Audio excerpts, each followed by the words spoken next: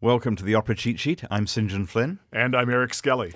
And this week we're talking about Mozart's The Magic Flute, which, Eric, is not technically an opera. It's what's known as a Singspiel. Singspiel, yeah. It's an early operetta musical comedy form that Mozart embraced. It involves spoken dialogue, and it's more of a populist art form, even though opera in those days did not have the reputation that it had, say, in the early 20th century as sort of an elitist art form. I think we've gotten away from that now, too. But especially in those days, it was very populist. But Singspiel was very...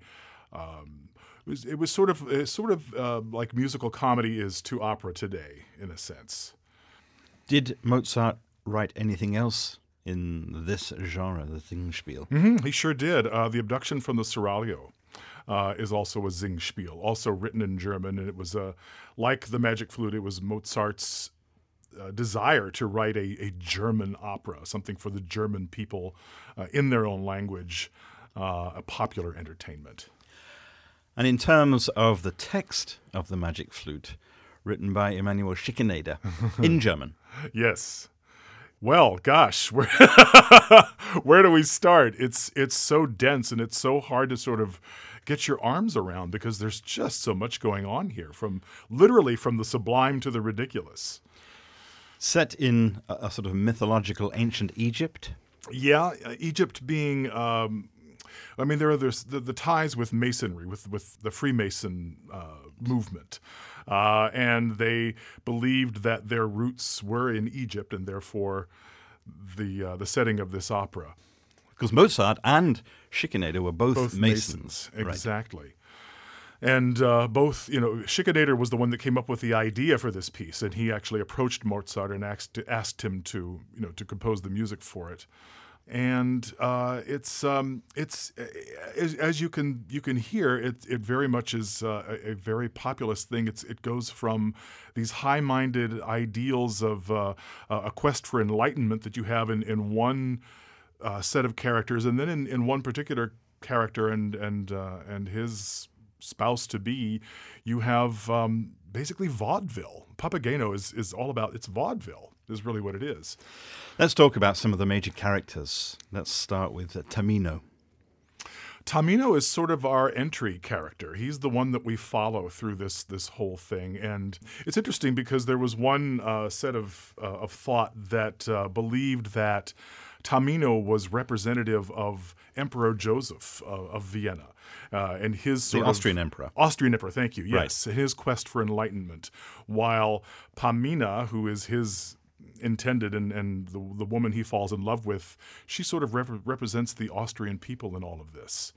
So Tamino at the beginning is sort of a bit of a blank slate. He doesn't really have a clear sense of himself and where he's going in life. And through the course of this opera, he finds a philosophy to embrace and a path to undertake. He is wandering in this strange land, and he's almost eaten by a serpent. Yeah, that's where we first see him. Mm-hmm. He runs on stage screaming for help. Not the most heroic entrance ever. And he's being chased by this serpent, and he in fact, he kind of falls in a dead faint. Again, not the most heroic of reactions.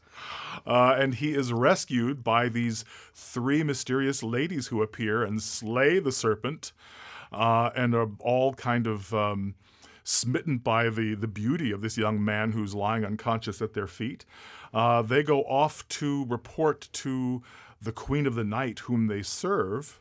Who is the Queen of the Land. She is indeed. And while they're gone and Tamino is still unconscious, our birdman Papageno shows up on the scene. He is a bird catcher. In most productions, he also has very bird-like characteristics. He's, dressed in feathers, and sometimes he even has a hat with a beak. And he's kind of our everyman character. He, as we said before, is the vaudeville character. He's comic relief personified. And Tamino awakens and sees the slain serpent and assumes it was Papageno, who says, "Oh, yeah, I did it. It was me. Absolutely." And is immediately corrected by the three ladies who return and punish Papageno by magically padlocking his mouth shut. So he can't tell any more lies. Exactly. And they introduce themselves to Tamino and explain that they are servants of the Queen of the Night who wishes to meet him. And soon enough, she indeed appears with great fanfare, and she sings this amazing aria that's capped by an F above high C, which is, boy, not easy to hit at all. And on her behalf, the ladies then, after she departs, present Tamino with a portrait of the queen's daughter, Pamina, whom she says has been kidnapped by this evil sorcerer named Sarastro. And she wants Tamino to go on her behalf and rescue her daughter. And as a reward, he will get to marry the daughter. Precisely. And he sees this miniature and he falls in love with her. Right. Sings a beautiful aria Dies Bildnis, which is a tenor staple. And he is given some tools to go on his quest. He's given a magic flute, actually. Hence the name of the opera. That is Die Zauberflöte. Exactly. Right. And Papageno is given a magic set of bells or chimes as well, isn't he? Exactly. That they can use when should they ever feel in that they're their in hour danger. of need. Exactly. Right.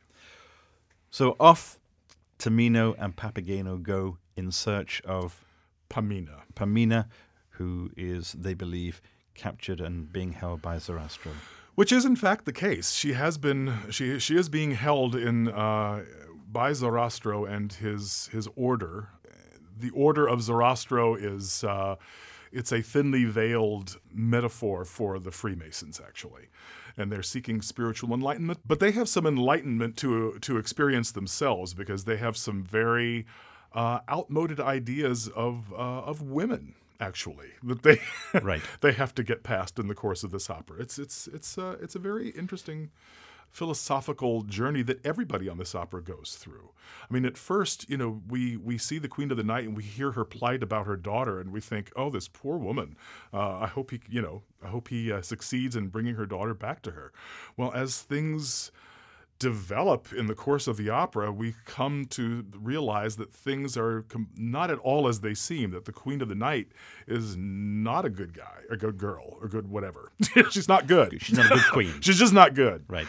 That in fact, Sarastro, although she claims he's evil, he in fact is not. And although, yes, he has kidnapped her daughter, he's done so for ostensibly good reasons and to protect her from her mother. Well, precisely, and to hopefully enlighten her so that she does not follow in her mother's footsteps and become like her. And the figure of the Queen of the Night represents what in these allegorical terms? Well, if this particular musicologist is to be believed that put forth this theory, she's Maria Theresa, the Empress, the Austrian Empress, who was very anti-Freemasonry and actually issued forth an interdict against it. So they had to, basically be very secretive about themselves. So Tamino, in order to gain the release of Pamina, has to prove himself to Sarastro. Right. And that primarily happens in Act 2. It's a 2-act opera, Singspiel. And he has to go through a series of trials. And one of the trials is to forego food and drink. Another is to not speak to anyone, which becomes very difficult when he's finally reunited with Pamina. And the two have met by this point and they've fallen in love. And she doesn't understand why he won't talk to her. And he can't tell her why he can't talk to her. And she goes away despondent and is actually suicidal at that point because her whole world is being turned upside down. And the one guy that she thought was her hope and her salvation isn't talking to her and has seemingly turned his back on her. And she considers suicide.